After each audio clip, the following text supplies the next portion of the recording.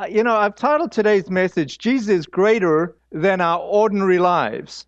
And Jesus gives us the ability, he empowers us to do supernatural things that when we have the Holy Spirit moving in us, we are able to have expectations that are so much greater than what we can achieve on our own.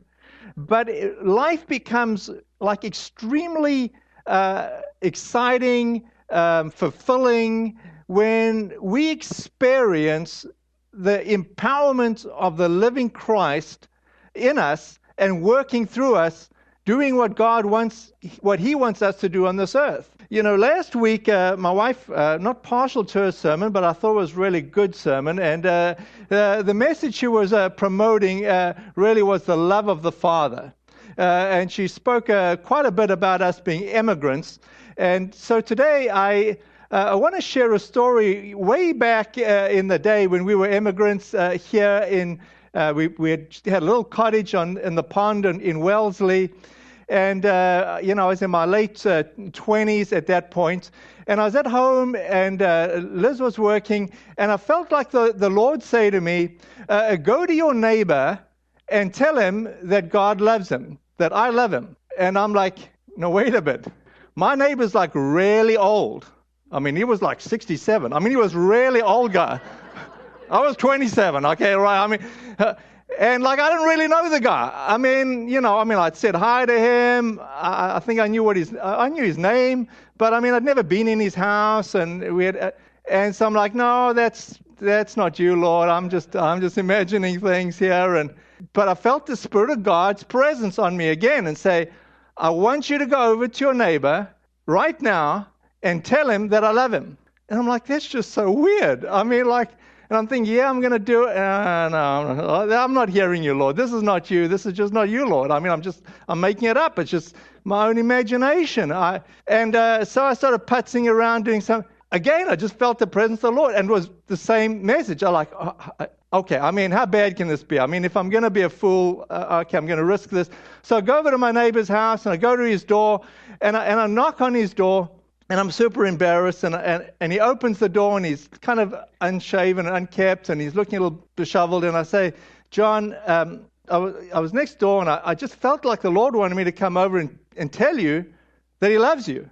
And I was like ready to bolt out of there, and he just burst into tears. And he said, come inside. And I said, okay. And he started shaking. He said, I've got to show you what I'm doing. And he took me over to his computer, and he was writing his suicide note right then and there. He was about to kill himself. And so I'm like, oh my gosh. And so I'm like, his name was John. I said, John, you got a 14-year-old son. Your wife is a school teacher in the Wellesley schools. I said, what are you thinking? And he said, I just feel so, dreadful. And I said, can I pray for you? And he said, I'd love you to pray for me. And I said, well, I'm going to pray to Jesus. And he said, well, whoever and whatever, just like his wife was Jewish and he was, I don't know what he was. And so I just started praying for him. And he said, oh, thank you so much. And he said, I'm not going to commit suicide. And I said, are you sure, John? Are you stable? And he said, yes, I'm stable. And then, later on, his wife came home, and we were able to dialogue, and he didn't indeed commit suicide. Now, all I'm saying about this is, how do we, for me, afterwards, it was extremely rewarding. I felt like, oh my gosh, I heard God. It's like, this is crazy. And not only did I hear God, and then I'm starting to get nervous. What happens if I disobeyed God? And what happens if he did kill himself? And what happens if I heard God and then he killed himself, and I was like, I'd be like, oh, no, Lord, I'd rather risk failure and being a little embarrassed than not responding to the Lord. Now, all I say is this: the Lord wants to use all of us to advance His kingdom. And when we're talking about advancing His kingdom, the primary message that God wants us to communicate and wants you to hear is that He loves you, that God loves you. And our job as believers is to communicate His message in whatever format, in whatever way God wants us to communicate that. He wants to empower us to do that. Now, when we talk about Pentecost Sunday, it reminds us about how God got this whole church thing going. I mean, how did the church start? And how are we doing what are we doing today? And, sometimes we kind of we miss the wonder of God's power. And we reduce it to like good organization and good messages, which you need that too. But you need the power of God. When we think, how is the church advancing today? How's the church growing? How is it advancing? Let me suggest that it's not mostly by people going to seminary, learning a good message, and then learning how to package that message like you would if you were at a university, and then just doing lots of seminars and then getting more and more people to follow. I mean, it is a great message, and you do need to unpackage the message greatly. But you need something more than that. You need the power of God to change our lives and to change the lives of those that we're talking to so that they can respond and receive and that they can experience the love of God for themselves. And that's how the church has grown since the beginning.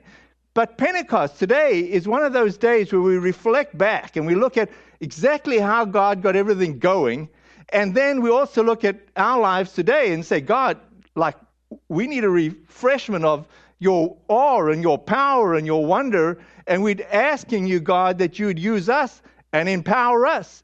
And we're also saying, God, can we just think of our own personal lives and our own personal problems from the perspective that you are so much greater, that you are the one that's able to, do miracles, do the impossible. Can we believe again in the impossible? And can we expect God to do miraculous, impossible things through us as ordinary people?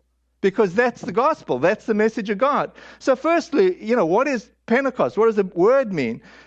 Greek word for 50, and it's 50 days after the feast of Passover, and it was a Jewish festival. It was one of those significant holidays where the people were experiencing, as we are now in spring, the Festival of Weeks. It was called the Festival of Weeks, or the Festival of First Fruits. And people were bringing their first fruits to the temple, and they were basically saying, look, God, we're giving you our first, we're giving you our best, and the things that we would most like to just keep for ourselves, we want to just in faith, we want to bring it to you, and we say, you have the first and you have the best, knowing that you're going to then bless us afterwards. I mean, that was the basic festival, and Jewish people would come from all over the world for this festival, the known world, that were Jewish, and they'd come to this festival.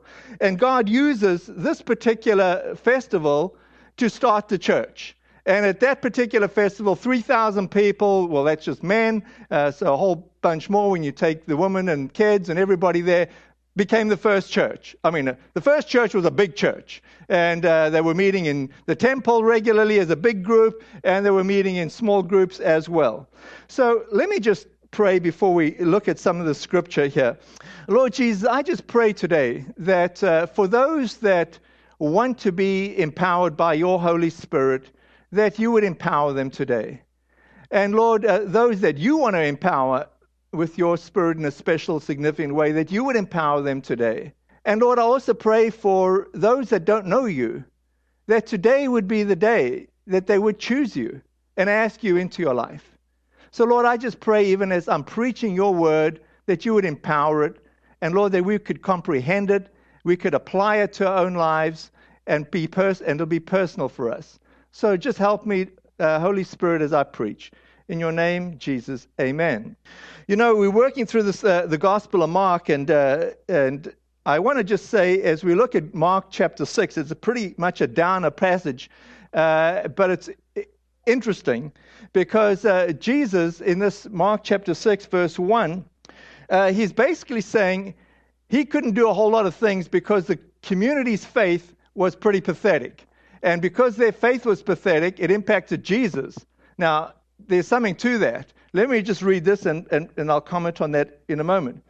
Jesus left that part of the country and returned with his disciples to Nazareth, his hometown. The next Sabbath, he began teaching in the synagogue, and many who heard him were amazed. They asked, "Where did he get all his wisdom and the power to perform such miracles?" Then they scoffed, "He's just a carpenter, the son of Mary, the brother of James and Joseph, Judas, and Simon, and his sisters live right here among us." They were deeply offended and refused to believe in him. Then Jesus told them, "A prophet is honored everywhere except in his own hometown, among his relatives and his own family." Now listen to verse 5. This is really an amazing statement. "And because of their unbelief, he couldn't do any miracles among them except to place his hands on a few sick people and heal them." It doesn't say he wouldn't. It says he couldn't. And he says, it ends up, it says, "And he was amazed at their unbelief." You know, there's something, when you come to church on a Sunday, what should happen is this. My faith should lift up your faith, and it should impact your faith. And your faith should uplift my faith and our faith. And as we encourage each other, as we talk about the good things God has done in our lives, when we speak to people after church in the lobby, and people are, talking about the troubles and the things in their own lives, our job is to encourage them in faith that God can overcome all our problems. But our community faith is very significant. That's why we call it, a faith. Church is a faith-based organization. Faith is what is holding us together, but what I'm trying to communicate here simply is that it's not an individual faith. Your lack of faith or your high faith impacts me, and my lack of faith or my high faith impacts you. And collectively, it makes a huge difference. If it made a difference for Jesus, believe me, it makes a huge difference for us. And so Jesus knew that one thing that we needed as a church and as individuals was to be empowered by His Holy Spirit. It wasn't like optional. It was like we desperately need His Spirit within us to do the things that we wouldn't even think about or dream about. And they're always good things. They're always encouraging things. It's always positive things. Look what Jesus says in John chapter 20, the end of the Gospel of John, before He goes back to heaven, after He's been crucified and He's showing up to His disciples. He says this in John chapter 20, verse 20. "As He spoke, He showed them His wounds in His hands and His side. They were filled with joy when they saw the Lord. Again He said, 'Peace be with you. As the Father has sent me, so I am sending you.' Then He breathed on them and said, 'Receive the Holy Spirit.'" What I want to get across here is there's something significant about this idea of Jesus saying, you need to receive the Holy Spirit to do what, in this case, my disciples need to do. I mean, Jesus knew He was going to be releasing His disciples to start the church and to get the church going. And the disciples had seen Jesus, they'd heard His teaching, they were well versed in the Scriptures, but they were still lacking. They were lacking the power of the Holy Spirit to go and do the things that they needed to do. Now, the first thing that Jesus does is He breathes on them.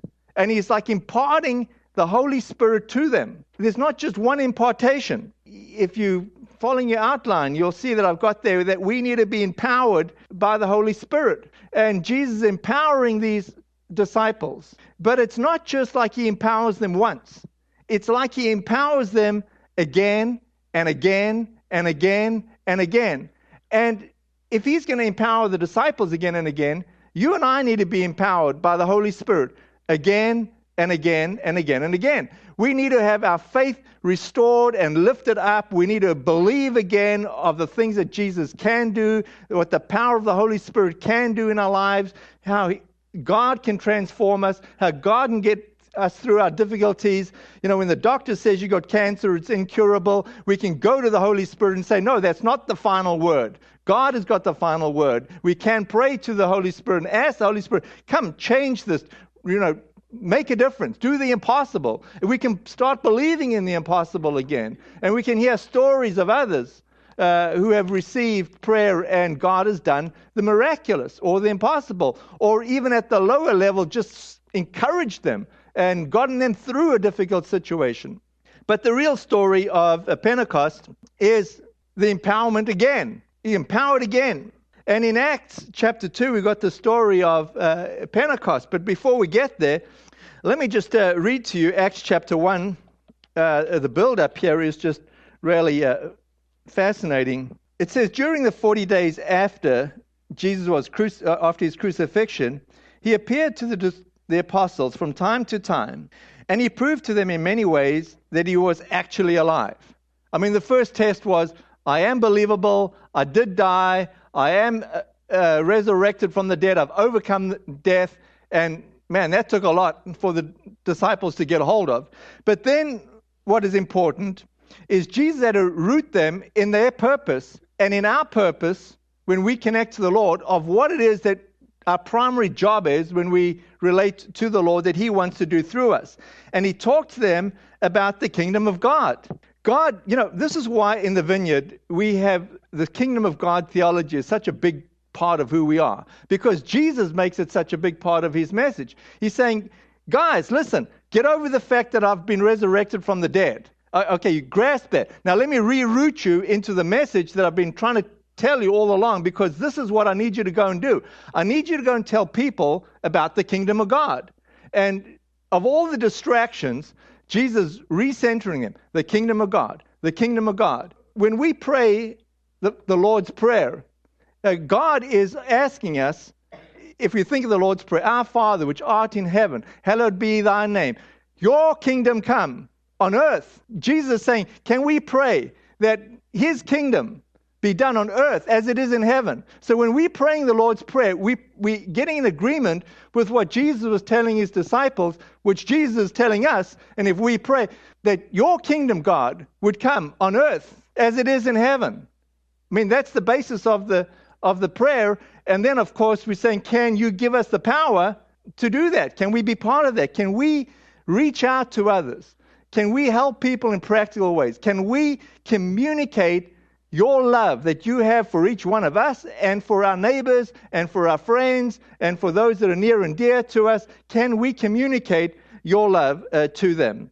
So that's what he tells them. And then it says, once they were, in verse 4, chapter 1, verse 4, once they were eating with him, he commanded them, do not leave Jerusalem until the Father sends the gift he has promised. As I told you before, John baptized with water, but in just a few days, you will be baptized in the Holy Spirit. God is saying to us, it's important to be baptized in water. This confirms our faith, as Sarah was saying before. So if you haven't been baptized, think about getting baptized in water. But Jesus is also saying you need to be baptized in the Holy Spirit. You will be baptized in the Holy Spirit.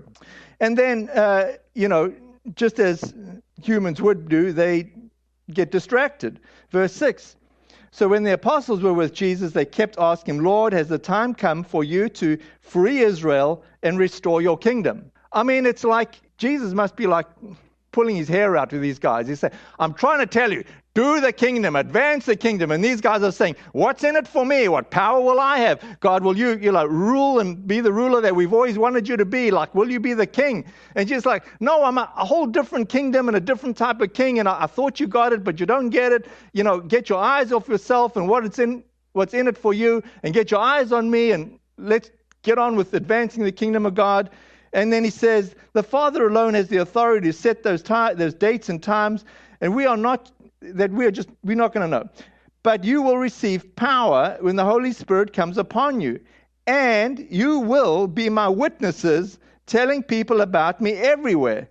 And, so that's sort of the dynamic of what God is asking them and what he's asking us. He says, look, we need to receive God's love in such a way that we experience his power, that the natural thing for us to do is to receive that love, experience that love, and then want to tell others about it and how awesome God is, that they too can know God and experience God's love and how helpful it'll be in their lives. What am I saying here? What does this mean to us? Well, it means that, as we see in Acts chapter 2, something very significant happened that was outside of the control of the disciples, that God, from God's perspective, was absolutely imperative, and that they received the Holy Spirit again. And that Jesus already breathed on them. They'd already received the Holy Spirit in one measure. But God is going to say, now I'm going to give it to you again. And this time it's going to be like hugely significant. But that wasn't the last time that they needed to receive their Spirit. You can read the rest of the book of Acts and you'll see the disciples again and again received the power of the Holy Spirit. But this is what happened. It was the day of Pentecost, this is Acts chapter 2. All the believers were meeting together in one place, and suddenly there was a sound from heaven like the roar of a mighty windstorm, and it filled the house where they were sitting. Then what appeared like flames or tongues of fire appeared and settled on each of them, and everyone present was filled with the Holy Spirit and began speaking in other languages as the Holy Spirit gave them this ability. Verse 7, they were completely amazed, the people, because coming from all over the distant worlds, they were coming with different languages, and now all of a sudden these, fishermen from Galilee, which is like sort of the least educated part of the kingdom, these fishermen guys are now fluent in like multiple languages, and in their fluency, they're able to talk about the love of God and how much God loves them to the people there in their native tongue. I mean, they weren't all Hebrew speaking. So for those that were there from Ethiopia, they were hearing it in their local dialect. So what happened is this: God supernaturally, immediately gave these people the ability to, it's a prophetic gifting, gave these people a prophetic gifting to be able to speak another language totally clearly. I mean, instantaneously. And believe me, I would love and I pray for that gifting too. I mean, it's like, learning languages the normal way is like slow.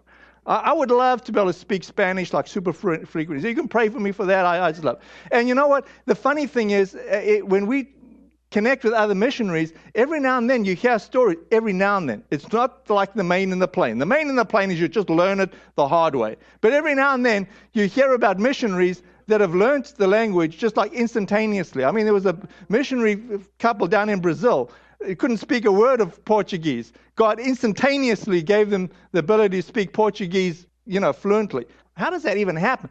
That's one sense of prophecy. Another way that prophecy can work is God will give somebody, prophetic word. They speak in another language, but they got no clue what the language is that they're speaking. But somebody else in the congregation will say, "Hey, I'm French. What you just said was French, and let me just repeat what you just said," and they speak it out. I mean, that's another form of prophecy. Another form of prophecy, anything that's revelatory that God is giving you primarily for the purpose of encouraging others would be a form of prophecy. So when I'm sitting in, as I described, in my little house in Wellesley, and God is saying me, go to your neighbor and tell him that you love him, it's a form of prophecy. It's a form of God giving you something revelatory, supernatural, so that I can go and advance the kingdom. I can tell my neighbor that God loves him, and then God will do whatever God is going to do. But of course, when you in step with God, the impact and the power of prophetic words is really, really powerful. I mean, because the timing is often perfect, which we can't do in our own strength. Many different ways of doing prophecy. In our church here, sometimes we'll feel like the Lord is giving people a word or an impression, and we try and encourage that. Primarily, join the prayer group in the morning. We've got a chance to dialogue about it, think about it. Other times, I sit in the same place here. You can always come to me after I'm finished preaching during worship and say, I feel like the Lord is saying this. Could that possibly be the Lord? And, allow me to at least figure out what it is. Just have to give me a brief synopsis of what you're feeling the Lord is saying. Or maybe you're super shy and it's like you don't want to stand up. You can write something down. Rob, I think this verse is pertinent. Or Rob, I think this. Or Rob, I'm really experiencing the power of the Holy Spirit today. I think something, whatever it is. But you got to understand that none of us are perfect in this stuff. So we use each other to try and figure it out and ascertain what is the God part and emphasize that, and let's minimize the self part. But what I am saying is we need the power of the Holy Spirit to do, incredible, extraordinary, impossible things in our lives. We depend on it. Let me just finish off by saying this. In the book of John 1, John 4:4, it says, "The Spirit who lives in you is greater than the spirit who lives in the world." One of the things that when the Holy Spirit empowers us. He gives us a sense of confidence that we often lack. And we need that sense of like, I can overcome this thing. I can overcome my problem. I can overcome the difficulties that are ahead of me. I can overcome my physical or my sickness or my lack of finances because the Spirit of God within me is greater than the Spirit in the world, and I'm going to overcome the spirit in the world that's trying to hold me back. So there's a sense that we need the Spirit of God to empower us, to fill us, to energize us. Then it says in 1 Corinthians, it says, now eagerly desire the spiritual gifts, especially the greater gifts, meaning the revelatory gifts, the gifts that we can't do on our own, speaking in tongues and prophetic words. But there's a purpose why God wants to give us these gifts. It's to help others. It's to encourage others. It's to advance the kingdom of God. It's to do things that we can't do in our own ordinary way. In 1 Corinthians 14:1, it says this, let love be your highest goal. The point of getting these gifts is that we can be used in love to do something that's empowered. Let love be your highest goal, but you should also desire the special abilities the Spirit gives, especially the ability to prophesy. Let me just end this way. I, would like to pray for everybody here to receive the power of God. But I realize that maybe, there's a few of you that would say, I don't really want to receive the power of God, or I'm nervous to receive the power of God. So you just stay where you are. Let me just pray for you. If you want to receive the power of God, again, just like as you are, just open your arms up. And if you don't want to receive God, you just cross your arms and just shake your head and say no. But Holy Spirit, we understand that we are dependent on you. And Lord, I personally need to receive more of your Holy Spirit. I desire to be guided by you. And Lord, I pray for your people. And Lord, I pray for those that are sitting here today, Lord, especially those that eagerly desire your spiritual gifts. Lord, that you would empower them right now, that you'd impart your power. Lord, I give you the freedom for those that you particularly are wanting to impart particular or certain gifts or have a certain ministry or a certain person that you want them to reach. Lord, that you would empower that person right now.